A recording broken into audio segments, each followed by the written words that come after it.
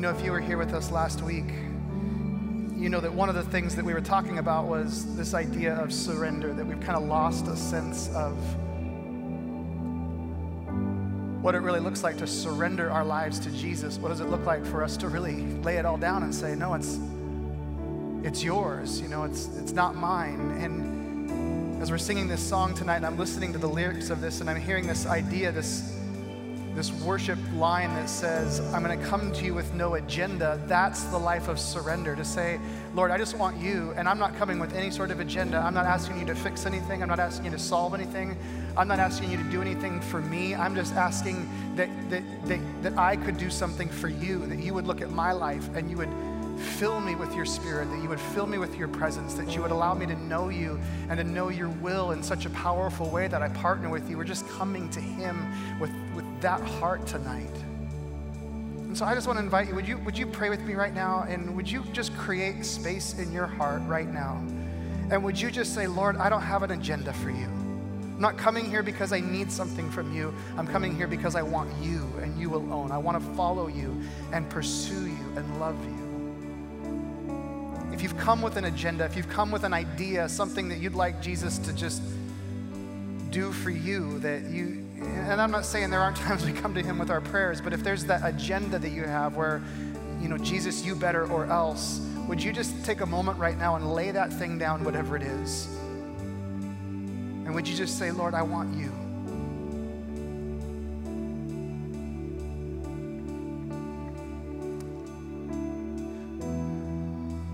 Lord, we want to experience your presence. That's why we do this. That's why we gather. It's why we turn off all the noise. That's why we get away from all the distractions. That's why we get in a room like this on a night like tonight, is because we want to know your presence. We want to eliminate all the things that are keeping us from seeing you and hearing you. We want to be in a place where we can tangibly feel you moving and know that your spirit is present with us, that you're among us, that you're upon us. Lord, that's why we come to this place, so that we can walk out and say, I know that God is living and active and moving because I experience him in my life. Lord, I pray right now that even as we continue in this service, even as we spend time opening your word, as we listen, as we lean in for what you're trying to show us, as we laugh together, as we challenge ourselves around your word together, Lord, I pray that we would continue to experience your presence, that we would know your nearness, and that you would move among us through your word tonight. We love you, Lord. We love you. We love you and nothing else, because nothing else will do. In Jesus' name we pray. Amen. Amen. You guys can be seated. I was about half tempted to just say, let's worship the rest of the night together. But we've got Leviticus to get into. So I know what that would be like if you'd be all disappointed if we didn't do that tonight. Don't laugh at that. I don't know who laughed, but I know I was joking. You wouldn't all be very happy to not do Leviticus tonight, but we're doing it. No, so for those of you that are maybe with us for the first time, we're walking through one of the strangest books in the Bible, a book called Leviticus. Thank you, TJ. And tonight we are doing Leviticus chapters 12 through 15. Which is good news, right? We're doing multiple chapters tonight, right? Moving a little quicker, we're putting our foot on the accelerator and plowing our way through this. But we're doing it really quickly, but also these chapters are all deeply connected to one another. So if you have a Bible, you can open up there, and if you don't have a Bible, the parts we're gonna look at are gonna be on the screen. We're not gonna read all those chapters together tonight, it's impossible. But these chapters are all linked together. They deal with very similar things, and so the best way for us to talk about them or to teach them is for us to do it as a group. Now, let me also say this, that we are about to come to some of the strangest, most confusing, even at times sort of repulsing passages in all of the Bible, much less the book of Leviticus, but the whole Bible. And so I just want to warn you with that this is going to be really unusual. And at the same time, as it has been every week, there's things that we're learning about ourselves, there's things we're learning about our relationship with God, and there's most importantly things that we're learning about who God is as we unpack the book of Leviticus. So with no further ado, let's start Leviticus chapter 12. I'm going to read the first 4 verses. It says this, and I'm going to move pretty quick through the passages here. It says, the Lord spoke to Moses saying, speak to the people of Israel, saying, if a woman conceives and bears a male child, then she shall be unclean for 7 days. As at the time of her menstruation, she shall be unclean. And on the 8th day, the flesh of his foreskin shall be circumcised. Then she shall continue for 33 days in the blood of her purifying. She shall not touch anything holy, nor come into the sanctuary until the days of her purifying are completed. I'm just going to go ahead and summarize for you and save you the pain and say the text continues on and now gives instructions to the woman if she has a daughter, and it's more of the same of what we just read. Then you jump to chapter 13. The subject sort of pivots just a little bit, and it says this in verse 1. The Lord spoke to Moses and Aaron, saying, when a person has on the skin of his body a swelling or an eruption or a spot, and it turns into a case of leprous disease on the skin of his body, then he shall be brought to Aaron the priest or to one of his sons the priest, and the priest shall examine the diseased area on the skin of his body, and if the hair in the diseased area has turned white and the disease appears to be deeper than the skin of his body, it is a case of leprous disease. When the priest has examined him, he shall pronounce him unclean. But if the spot is white in the skin of his body and appears no deeper than the skin, and the hair in it has not turned white, the priest shall shut up the diseased person for 7 days, and the priest shall examine him on the 7th day, and if in his eyes the disease is checked and the disease is not spread into the skin, then the priest shall shut him up for another 7 days. And the priest shall examine him again on the 7th day, and if the diseased area has faded and the disease has not spread in the skin, then the priest shall pronounce him clean. It is only an eruption, and he shall wash his clothes and be clean. But if the eruption spreads in the skin after he's shown himself to the priest for his cleansing, he shall appear again before the priest, and the priest shall look, and if the eruption has spread in the skin, then the priest shall pronounce him unclean. It is a leprous disease. Good start to that chapter, right? If you continue to read these instructions, you learn what to do. And if you continue reading on, you learn about other infections. You learn about swelling. You learn about what to do with raw flesh. You learn about boils and spots. So we get the instructions on what to do when you get spots. And then verse 29 opens up a section about hair on your head and on your face and itching. And then eventually you come down to verse 40, which I'm surprised more men don't know this verse, but they should. Leviticus chapter 13, verse 40, it says, if a man's hair falls out from his head, he is bald, he is clean. It's good to know, guys. When your hair falls out, you are clean. And if a man's hair falls out from his forehead, he has baldness on the forehead. He's clean. It means there's nothing wrong with you. It's just normal, guys. It's normal, Mark. It just happens, okay? It's just being a guy, right?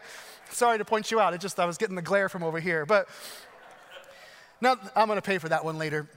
Now, the rest of this passage deals with skin diseases, and then verse 47 wraps up with this section about mildew and fabric, like clothing and tents and blankets. And so the Lord is saying, if there's mildew on a tent, if there's mildew on your blankets, if there's mildew in your clothing, then this is what you need to do. And he gives them all these instructions. That brings us to chapter 14, which, other than a rehash of chapters 12 and 13, gives us some helpful hints for cleaning your house or for cleaning lepers that might be in your family. So then we come to chapter 15, and chapter 15 is ridiculous fun.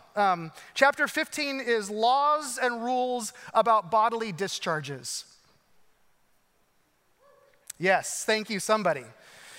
It's in the Bible. It says this in verse 1, the Lord spoke to Moses and Aaron, saying, speak to the people of Israel and say to them, when any man has a discharge from his body, his discharge is unclean. And this is the law of his uncleanliness for a discharge. Whether his body runs with his discharge or his body is blocked up by his discharge, it is his uncleanness. Every bed on which the one of the discharge lies shall be unclean, and everything on which he sits shall be unclean. Anyone who touches his bed shall wash his clothes and bathe himself in water and be unclean until the evening. And whoever sits on anything on which the one with the discharge has sat shall wash his clothes and bathe himself in water and be unclean until the evening. We're gonna skip that section, the next section, because I think you get the idea of where we're going here. Then you get to verse 19. It says, when a woman has a discharge and the discharge in her body is blood, she shall be in her menstrual impurity for 7 days, and whoever touches her shall be unclean until the evening. And everything on which she lies during her menstrual impurity shall be unclean. Everything also on which she sits shall be unclean. And whoever touches her bed shall wash his clothes and bathe himself in water and be unclean until the evening. And whoever touches anything on which she sits shall wash his clothes and bathe himself in water and be unclean until the evening. Whether it's the bed or anything on which she sits, when he touches it, he shall be unclean until the evening. And again, I think you get the idea of this, right? If you're so inclined, I encourage you, you can continue reading in these chapters.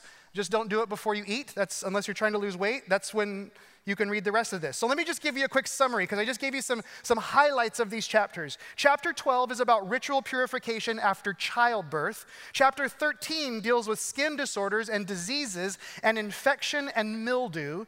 Chapter 14 rehashes chapters 12 through 13, gives some added instruction along with some cleaning tips. And then chapter 15 deals with bodily charges. And then all of it gets sort of this sort of bow wrapped on it in the end of this. And in verse 31 of chapter 15, it says, "Thus you shall keep the people of Israel separate from their uncleanness, lest they die in their uncleanness by defiling my tabernacle that is in their midst." So, yeah, thanks for that amen. So let me give you some clarification here because this could be really confusing, and I want to make sure that something very simple is very clear in this moment. I want you to notice sin is never mentioned anywhere in these verses. Sin is never mentioned here. Wrongdoing is never mentioned in any of these verses. That's a really important clarification to make because there are times when people read things like this in the book of Leviticus, and maybe you've done this in the past, and you've sort of thought to yourself, how could all of this be God's law, and how could all of this stuff be sin? And so you end up discarding what's in this passage because you think, is all of this sin? Sometimes people use this to reinforce ideas about God that are simply not true. These things that are being described in these chapters of Leviticus are not sin. They're actually very natural things that happen. In fact, I was thinking about this week, this whole passage all week, and the other day I told Alex Lessler that I was sorry I stuck him with the Leviticus passage I stuck him with because it wasn't an easy one. And then I came to this week and I was like, no, it was really easy compared to this passage of Scripture and what I'm teaching tonight. But I was thinking about this all week and thinking about how we talk about this and what it reveals to us about God. And I was thinking about this habit that now that my children are all adults, my youngest child is 18, now that my children are adults, I'm now finding myself amused by the things that other people's children do that would have driven me nuts if I was their parents. I don't know if anyone else has ever walked through this, right? This is a kind of an annoying thing probably to those parents, but now I think it's hilarious when kids do the things that make their parents blush, right? When kids climb the things they're not supposed to climb, or they dive under the things they're not supposed to dive under, or when they throw rocks into the mud, or they jump in the puddles that they are just gravitationally pulled to. There are just things you watch, and now as a dad of adult children, I just see kids and I just chuckle. I'm like, that is such a kid thing to do. Like, there are things that kids cannot not do. Are you with me on this? And then you see these young parents trying to stop them, and you literally are wrestling the laws of physics, trying to stop a child from doing childlike things, right? There's these moments where I'm laughing now, and I see the parents just freaking out, and I just want to say to them, just calm down, just let them be kids. Like, just take a deep breath. It's not that big of a deal. Now, these things that kids do, there is nothing wrong with them. When my children would jump in the puddles, there was this deep sense that they were violating my laws in my household. But now I look back and I think they jumped in the puddle because kids jump in puddles. Those are natural things for people to do. These are things that are part of being human. So verse 31 is not saying that all of this stuff is sin or that we should feel bad about these things. It's just simply God saying these are human things and I'm telling you something through this. So verse 31 doesn't say it's sin, but it actually does tell us something interesting, and it really raises a question for us. Is God obsessed with cleanliness, or is this pointing to something else, maybe even something about his character? Remember, that's something we've been discovering through this whole series, is that as we look at Leviticus, what we're seeing in some of the rites and the rituals and the laws are these directions that actually lead us to say something about who God is. Remember, God is telling these people that he's a God unlike other gods. So what is this telling us about God? What is the symbolic message? There's obviously a message on the surface, but is there also a symbolic message about God in this? What is he trying to show us about ourselves or about him in this? So on the surface, really easy question to answer because he's showing us some stuff about hygiene, right? fact, if you read these things in Leviticus, you realize this is just some actually very just good information that he's giving people. He's actually revealing that the priests functioned in almost a physician role in the nation of Israel. And so he's kind of unpacking some of this for us. But to really answer the question, to really understand what God is saying, I actually want us to back up a little bit, and I want us to get a little higher in altitude and look at the Bible for just a moment. I want to go backwards in time and in history, and I want to go up in terms of altitude. You know, like when you're in a plane, and you look out the window and you see how everything runs together. You see how little tributaries turn into large rivers. That's what happens with the Bible. When we take a step back from the Bible, we get better altitude, we move back in history, we start to see how all of these things begin to connect. And so we're going to discover something about God, and I want us to go all the way back to the first book in the Bible, to the book of Genesis. Genesis chapter 2, verse 4 says this. It says, "These are the generations of the heavens and the earth when they were created, in the day that the Lord God made the earth and the heavens, when no bush of the field was yet in the land, and no small plant of the field had yet sprung up. For the Lord God had not caused it to rain on the land, and there was no man to work the ground, and a mist was going up from the land, and was watering the whole face of the ground. Then the Lord God formed the man of dust from the ground, and breathed into his nostrils the breath of life, and the man became a living creature." Now, the name Adam or Adam comes from the Hebrew word Adama, which literally is translated or could be translated into English. Rather than calling him Adam, the more accurate translation of Adama is essentially dirt man or ground guy. Maybe that's a more modern way to say it. That's what the word Adam, the name Adam literally means, that you're dirt man. Dirt man is his name. His name would constantly be a reminder of where he came from. I was dirt, and God breathed life into me. The passage says that he was formed. And that idea of formed in the Hebrew language gives this sense that there was great detail being given to his formation. And then it says that God breathed into him, into his nostrils, and the man came to life, this Adama, this dirt man. So before that it was just dirt, and then God breathes into it, and now this becomes life, which also shows us a simple mystery that we see over and over again, that God breathes life into the lifeless, and he gives value to the valueless. Are you with me on this? God breathes life into the lifeless. That's what we're seeing in Genesis. And he gives value to something that had no value. It was just dirt. And now suddenly there's this value. There is life in this. When God breathes into something, there is value in whatever that thing is. And so what do we see in Genesis? Well, we see that God breathes life. God breathes life. God gives value. God is the God of life. The very outset of the Bible, we're seeing this is a God who gives life. All about life, right? But then we keep reading and we see something else. So verse 15, it says, "The Lord God took the man and put him in the Garden of Eden to work it and keep it. And the Lord God commanded the man, saying, 'You may surely eat of every tree of the garden, but of the tree of the knowledge of good and evil you shall not eat, for in the day that you eat it, you will surely die.'"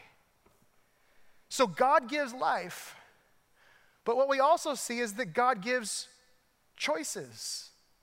God gives freedom. He gives options. He says basically, you can choose me or you can reject me. That's your choice. God gives that to Adama. He gives that to the dirt man. The dirt man can only love God if he has free will. This is really important for us to all rationalize right now. If you force somebody to love you, then how can they really love you? In order for someone to really show you love, they have to be free to choose that love for you. That's the only way love could ever be authentic, is if somebody has chosen that out of their free will to extend that. They have to have the option to reject. They must have the option. So God gives the choice, the ability to choose. But he also frames this. If you decide to reject me, if you decide to reject God, then you also reject the source of life. And if you reject the source of life, then you are experiencing and you are embracing a death. then a life of death is what awaits you. So if you choose God, you choose life. If you reject God, you choose death. You choose life or you choose death. So what happens if you reject the breath of life? What happens if you decide to walk away from the breath of life? Verse 1 of chapter 3. It says, "Now the serpent was more crafty than any other beast of the field of the Lord God had made. And he said to the woman, did God actually say?" Notice how Satan always twists things. What did God actually say? What did he really say? He doesn't just tell a bald-faced lie. He just twists some things. He says, did God say, "You shall not eat of any tree in the garden"? And the woman said to the serpent, "We may eat of the fruit of the trees in the garden, but God said, 'You shall not eat of the fruit of the tree that is in the midst of the garden, neither shall you touch it, lest you die.' But the serpent said to the woman, 'You will not surely die, for God knows that when you eat of it, your eyes will be opened, and you'll be like God, knowing good and evil.'" Then we get to verse 6, and it says, "So when the woman saw that the tree was good for food, and that it was a delight to the eyes, and that the tree was to be desired to make one wise, she took of its fruit and ate, and she also gave some to her husband who was with her, and he ate. Then the eyes of both of them were opened." Then in that moment is when they decided to choose their own way. They chose their own way, and they chose to reject God. And what was the result? Verse 14, if you move down a little further in the chapter, it says, "The Lord God said to the serpent, 'Because you have done this, cursed are you above all livestock and above all the beasts of the field, and on your belly you shall go, and dust you shall eat all the days of your life.'" And then verse 16, he said to the woman, "I will surely multiply your pain in childbearing. In pain you shall bring forth children. Your desire shall be contrary to your husband, but he shall rule over you." In verse 17, he says to Adam, "Because you have listened to the voice of your wife and have eaten of the tree which I commanded, you shall not eat of it. Cursed is the ground because of you. In pain you shall eat of it all the days of your life." This is just a sample of what God begins to lay out for them. And what's the point? There's an outcome. When you choose death, when you choose to move away from the one who breathes life, there are consequences for those decisions. You choose this, and out of your own choice, you get cut off from life. So you wanted it, and now you have the consequences. You have pain, and you have jobs you have to work, and you have sweat and tears and blood and death. Why? Because you cut yourself off from the source of life. When you don't choose life, you choose death. There is no middle ground. And so the result of this permeates everything. So all of your relationships, now there is a disintegrating dynamic to relationships. There's a disintegrating dynamic to work, to money, to structures, to organizations. Now all of this trickles down, and we are living in this space that is influenced by and impacted by the trajectory of death. You name it, everything is being influenced by it. So right here in the very beginning of the Bible, as we get a little higher altitude and we go back into time, we see that there's this theme being presented that gets presented over and over again, that we have a choice. We have a choice between life and we have a choice between death. Later, there's a moment in Deuteronomy chapter 30 where Moses literally says to the people, "Listen, we have a choice. Do you want to choose life or do you want to choose death?" Go to the New Testament. We see it over and over again. Romans chapter 7, the Apostle Paul is speaking to people on the subject of choosing life and choosing death. And there's this realization, there's blessing and cursing decisions that are catching up with us. Listen to this, and I love these verses, and I've come to these often in the book of Leviticus, but he says in verse 15 of Romans 7, "For I do not understand my own actions, for I do not do what I want, but I do the very thing I hate. Now if I do what I do not want, I agree with the law, that is good. So now it is no longer I who do it, but sin that dwells within me. For I know that nothing good dwells in me, that is in my flesh. For I have the desire to do what is right, but not the ability to carry it out." And then in verse 21, he says, "So I find it to be a law that when I want to do right, evil lies close at hand." Verse 24, "Wretched man that I am, who will deliver me from," listen to this phrase, "this body of death." Who will deliver me from this pathway that just seems to be characterized by death at every turn? Like everywhere I go, everything I do, there is this disintegrating effect. So who will deliver me? Everything I try, everything I want, everything I really desire, it ends up being tainted by these things. So who will deliver me? And then we're introduced to Jesus, which by the way, in the same way that we see that this is life and death and blessing versus cursing, with the same way that we see this theme repeated, we also see the foreshadowing of Jesus throughout the pages of Scripture. There is life and death, who will deliver us, and then there's this presentation of a Savior, of one who rescues. So Jesus comes, and notice the theme here. Verse 1 of Luke chapter 8. Says that soon afterward, Jesus went on through cities and villages, proclaiming and bringing the good news of the kingdom of God. He's preaching the kingdom is what he's doing. Well, what is the kingdom of God? Well, if we go all the way back to Genesis, the kingdom of God is a kingdom of life, not death. So when Jesus begins preaching the kingdom, Jesus is saying, no, there's another option, there's another choice. You can choose life. And he's preaching the kingdom. God is about life. God is about shalom. God is about the restoration of all things. John chapter 10, verse 10, Jesus says this, that the thief comes only to steal and kill and destroy. There's death. And then he says, I came that they may have life and life abundantly. Do you see that there are these choices that were being made, that we can choose life or we can choose death, and God is associated with life and the enemy is associated with death. The thief versus Jesus. One takes life and one gives life, and life to the full, over and above, abundantly, exceedingly, like you will need a shipping container to put all of the life that God will give you in some place for safekeeping. That is what he's saying. In fact, how does he reverse the curse? All of this is connected, these themes. 1 Corinthians chapter 15, verse 3 says, for I delivered to you as first importance what I also received, that Christ died for our sins in accordance with the Scriptures, that he was buried, that he was raised on the third day in accordance with the Scriptures, and that he appeared to Cephas and then the 12. What is the point of that verse? Jesus overcame death. That's the point. That's what Paul is saying, which means that death isn't what death used to be. We are not slaves to death anymore. That's what he's saying. I've overcome death. That other option, that choice, that thing is no longer the only option for you. So let's talk about what we've learned and seen so far by looking back and then looking at a higher altitude. God is life. God is the originator, the creator of this mystery called living. And then God gives us options. But those options lead to the choice of death. And so who's going to save us? Who's going to rescue us from this? It's Jesus. That's this bigger picture that's being painted. So now what does this have to do with some strange rules in Leviticus chapter 12 through 15? I know that's what you were thinking this whole time. Like, how in the world are we going to connect this to Leviticus?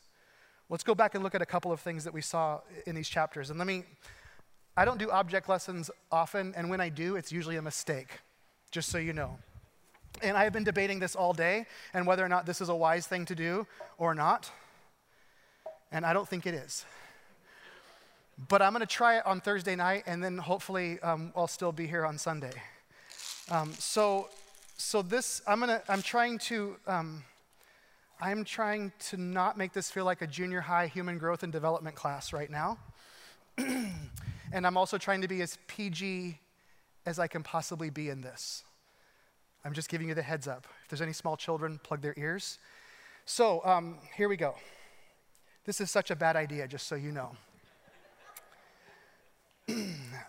A woman has a cycle.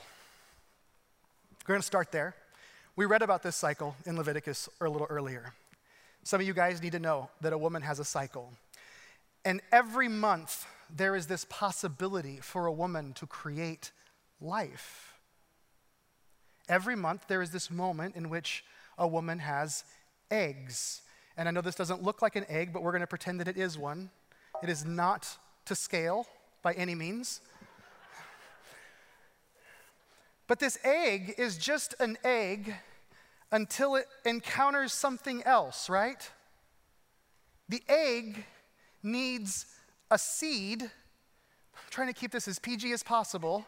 It needs a seed to get inside of the egg in order for there to be life generated, right?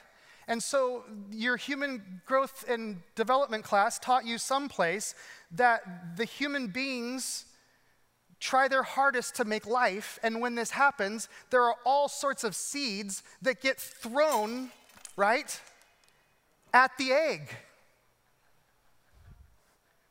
But if one doesn't get in, there's no life, right? What happens if one doesn't get in? Well, then there's a cycle that starts, right? And this whole process, some of the women are looking at me like, are you really doing this right now? Yes, I really am. But your husbands still don't understand. There's a cycle that starts, right, as a result of this, that if a seed doesn't get into the egg, this cycle begins, and then the whole thing starts over again. So then there's this question. When we look at Leviticus, and you see all this stuff about menstruation, and this is, you have to lean into this. It's in the Bible. We have to understand, why is God talking about this? What is it pointing to? When we look at this, we say, well, what could this possibly mean? What does all of this mean? And you have to ask yourself the question, what is this? And what is this? And this. All of this is unrealized potential life, right? It's all life, that at one moment there was the possibility of life, and then suddenly now the potential of that life has been eliminated. And God starts talking about this, hey, listen, this is unclean. When this happens and there isn't life that happens, and there's this whole thing that takes place, this isn't sin, this isn't lawlessness, but this is natural, but it's the loss of life. And so why does God say, listen, when the loss of life is happening, when there's this cycle that takes place and the potential for life hasn't been realized, the reason that God is saying, listen, I want to go through this process and I want us to understand this, and there's these things that you're going to do to become clean. What he's saying is, I am a God who is never associated with the loss of potential life.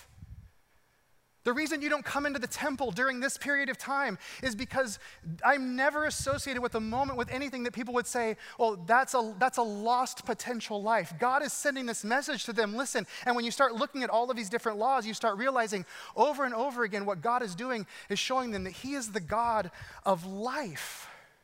I'm only around things where there's life and goodness, when whole things are happening. Go to the skin, same thing with all the stuff about the skin, all the weird things.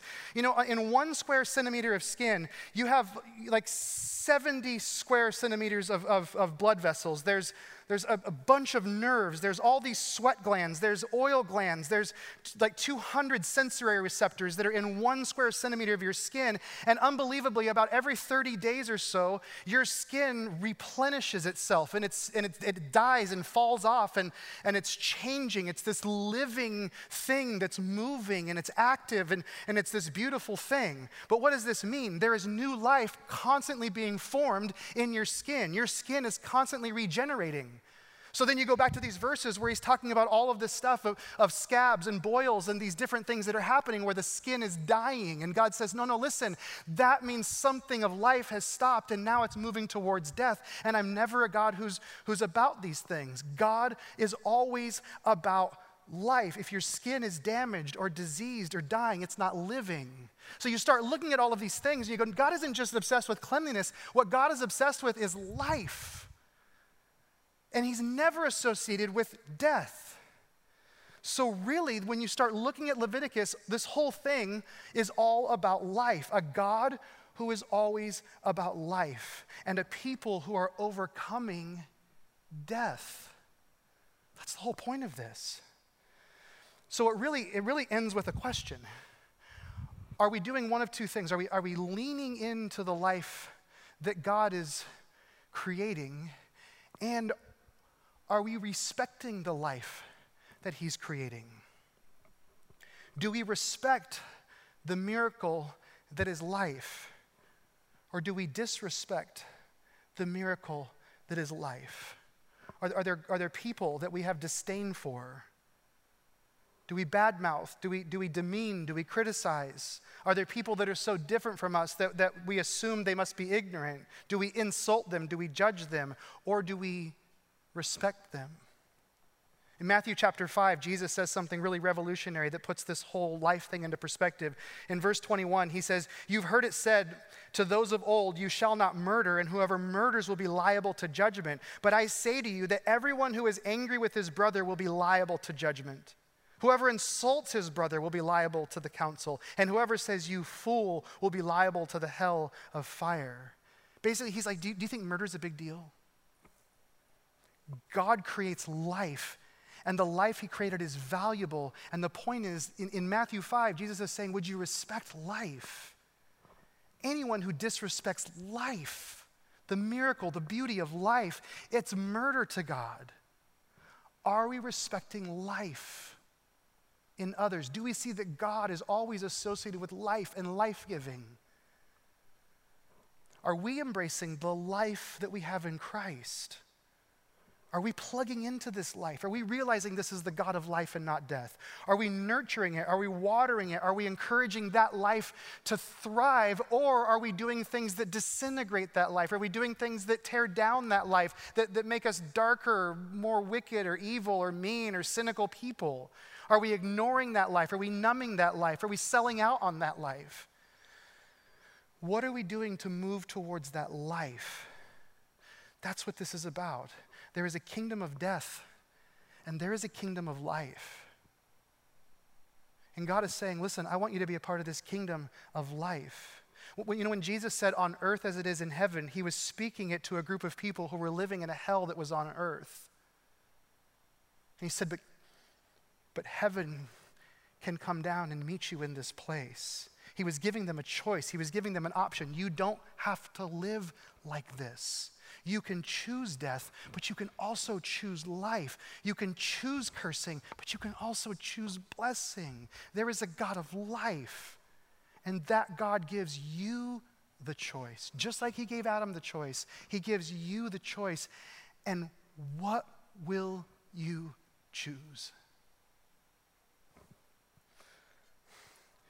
Every now and then, somebody will say to me, how do you define success in the church?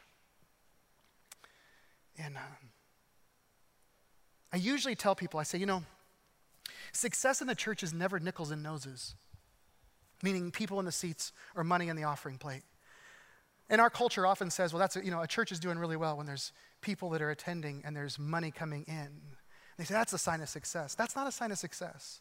Because the NFL on most Sundays has more people watching and has more money than the church in America. So apparently the NFL must do the ministry of Jesus really well, or we have the wrong metric, right? So usually when people say, how do you define success in a church? I always come back to this. I always say the number one indicator that a church is doing the ministry of Jesus is that there are stories of life change. That there are stories of people who were walking disintegrated, broken, cursed lives, and they made the turn. And they saw that there was joy and there was peace and there was grace, and they received that joy and that peace and that grace, and then they began to move in that joy and that peace and that grace, and then they began to spread that joy and that peace and that grace, and they began to make a difference in other people's lives. That's when a church is alive. That's when a church is doing what Jesus has called it to do. Why? Because this is the God of life that we worship. And when we lean into the God of life, he lifts us out of death. Amen? And he gives us life. And if that's happening, then you know what? We should see it on each other's faces. And we should hear it in each other's voices. We should celebrate it when we see it, because it is the life that God is giving us. That is what I want for you. But more than that, that is what God wants for you. God wants you to experience life and not death. Are you with me on this? Would you stand with me? Will you forgive me for bad props and illustrations? Okay, well then I'm going to do it on Sunday. How's that? All right. If Anita likes it, we're staying. So, was it Anita that said? Who said that? Someone over here. Oh, you said that. Thank you. Thank you. I like you. You're full of life. Thank you.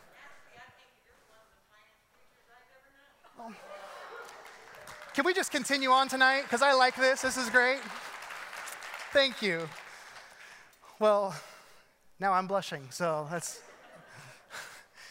Let me offer the benediction tonight for you guys, if I can get there. May you grow closer to the God who is more about life than he is about cleanliness. And may your joy and your peace and your grace increase every passing day.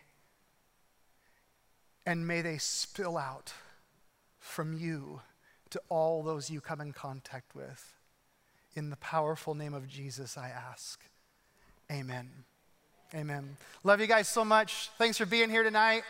And we will see you guys next Thursday. Have an amazing rest of your week. See you later.